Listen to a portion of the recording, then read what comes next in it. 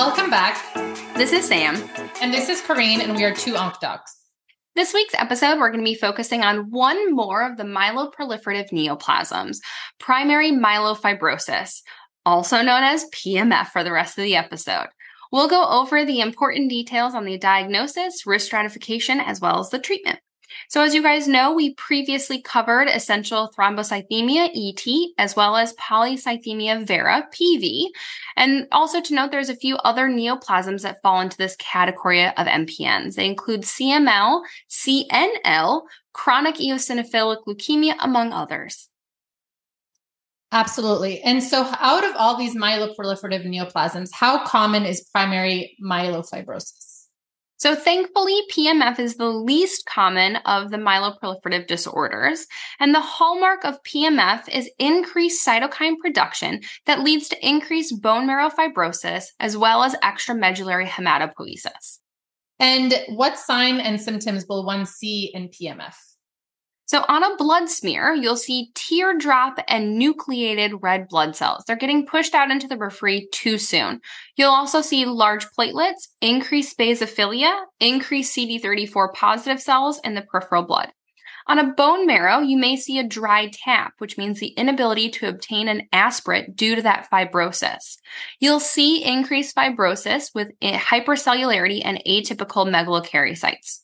Like ET and PV, PMF can have the JAK2 V17F mutation in 60% of the cases. You can also see constitutional symptoms like fever and weight loss, as well as early satiety and abdominal pain from the massive splenomegaly. This is due to the extramedullary hematopoiesis that happens in the spleen, as well as splenic infarcts, which lead to the pain. Absolutely. And what other locations can you see extramedullary hematopoiesis in PMF? So outside of the spleen, you can also see hematopoiesis in the lungs. This is very rare, but it can lead to pleural effusions. And even more rare, you can see paraspinal extramedullary hematopoiesis, which can put patients at risk for cord compression. I have not honestly seen this, but it is something noted in the literature and something they could give you guys on testing. And then what is the diagnostic criteria for PMF? So the WHO requirements include three major criteria. You have to have all of them. And they are megakaryocytic proliferation and atypia, along with increased fibrosis, grade 2 or 3, not meeting the criteria for other MPNs, and having either the JAK2, CALR, or MPL mutation. In addition to those three major criteria, you have to have at least one of the minor, which is increased basophils in the periphery, leukocytosis greater than 11, anemia, splenomegaly, or increased LDH. Yes, and one other key word that they might throw out is leukoerythroblastosis, which is when you have increased immature erythroid and immature myeloid cells in the peripheral blood. And so what are other causes of myelofibrosis that we need to rule out? You must rule out those secondary causes of myelofibrosis. They can include AML, the M7 variant, late-stage PV, ET, or CML, infections such as TB, autoimmune disorders, hairy cell leukemia, and metastatic carcinoma. Yes, I had a note in my cheat sheet of autoimmune myelofibrosis where you have lymphoid aggregates and the primary treatment is steroids. And so how do we stage and risk stratify PMF? So technically there's two stages. There's the early prefibrotic stage of PMF, which can look a lot like ET with thrombocytosis. And then what we more commonly think of, which is the later fibrotic stage, which is associated with the collagen fibrosis and also has more megalokaryocytic atypia. There are many risk stratifying systems in PMF, and they can include the Dynamic International Prognostic Scoring System, which is what we'll go over, but there's actually a few more. So with the DIPSS scoring system, the risk factors are age greater than 65, having constitutional symptoms, having blood peripheral blasts greater than 1%, white blood cells greater than 25,000, or a hemoglobin less than 10. Each factor gets you a point, and we see that median overall survival unfortunately decreases with the increase of those risk factors. So low risk is having 0 points. Intermediate 1 is having 1 point. Intermediate 2 is having 2 of those points or 2 risk factors. And high risk primary myelofibrosis is having 3 or more of those factors getting 3 or more points. There's also molecular risk associated with PMF, and they have driver mutations. So CALR actually has the better prognosis when compared to having JAK2 or MPL as the driver mutation, or being triple negative and not having any of those, which has the worst prognosis.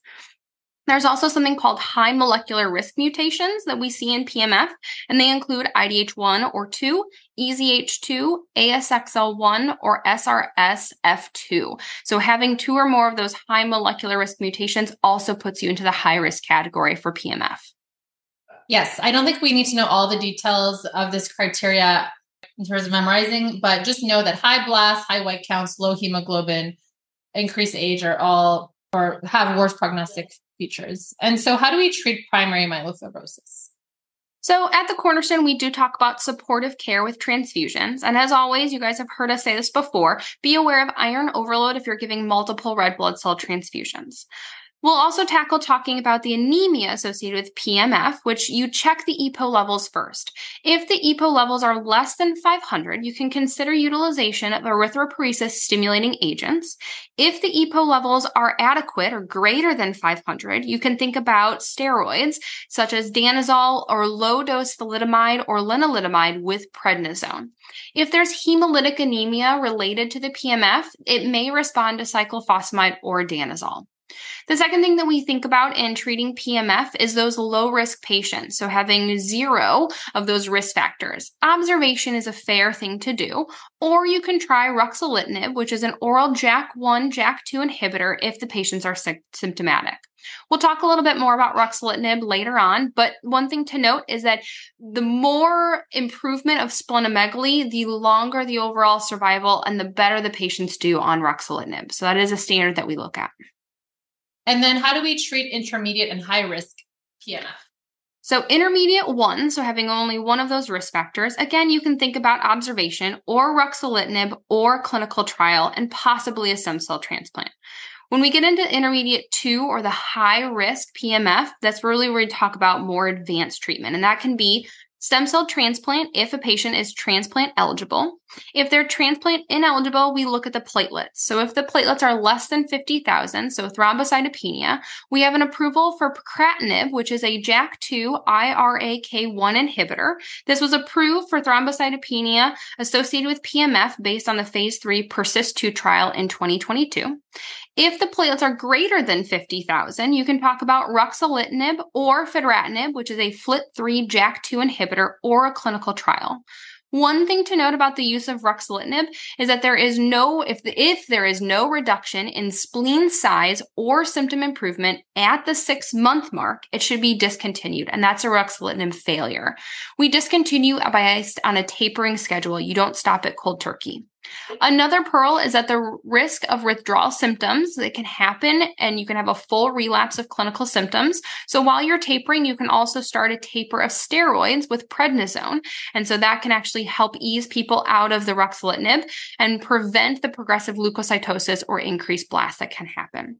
Other things that they may throw at you as possible treatment options on board day is hydroxyurea to treat the high white blood cell count. You can talk about busulfan or interferon alpha, and they're used in certain circumstances.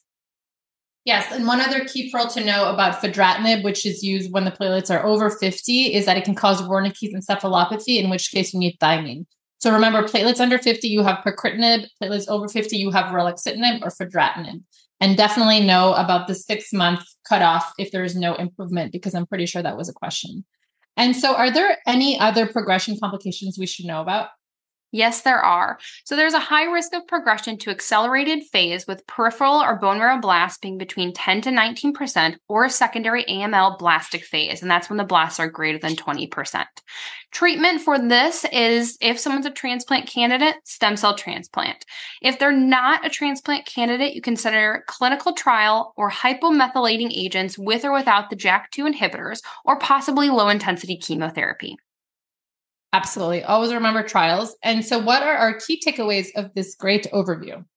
So the diagnosis of PMF, megalokaryocytic proliferation with increased fibrosis and not meeting another MPM, having that JAK2 positivity along with one of those minor criteria gets us the diagnosis. You have to rule out secondary causes of myelofibrosis, and that can include AML, late-stage PV or ET, infections, autoimmune disorders, as well as other cancers. Be cognizant of risk factors, which is age greater than 65, having symptoms, having more than 1% blasts in the periphery, high white blood cells, or low hemoglobin. For low risk, we talk about observation or, if symptomatic, ruxolitinib. Intermediate high-grade PMF, we talk about stem cell transplant if eligible. If ineligible, we talk about ruxolitinib or fedratinib if the platelets are greater than 50,000. If the platelets are less than 50,000, we talk about pacritinib. And also be aware of the accelerated phase or AML, blastic phase, in which case we talk about stem cell transplant. And if someone's stem cell ineligible, hypomethylating agents with or without the JAK2 inhibitors or low dose chemo. Absolutely. So that was a great overview. And as always, thank you for listening. Good luck with studying. And please feel free to reach out to us if there are any topics that you want covered, or if you have any corrections or comments on our Instagram or Twitter to OncDocs. Have a great week.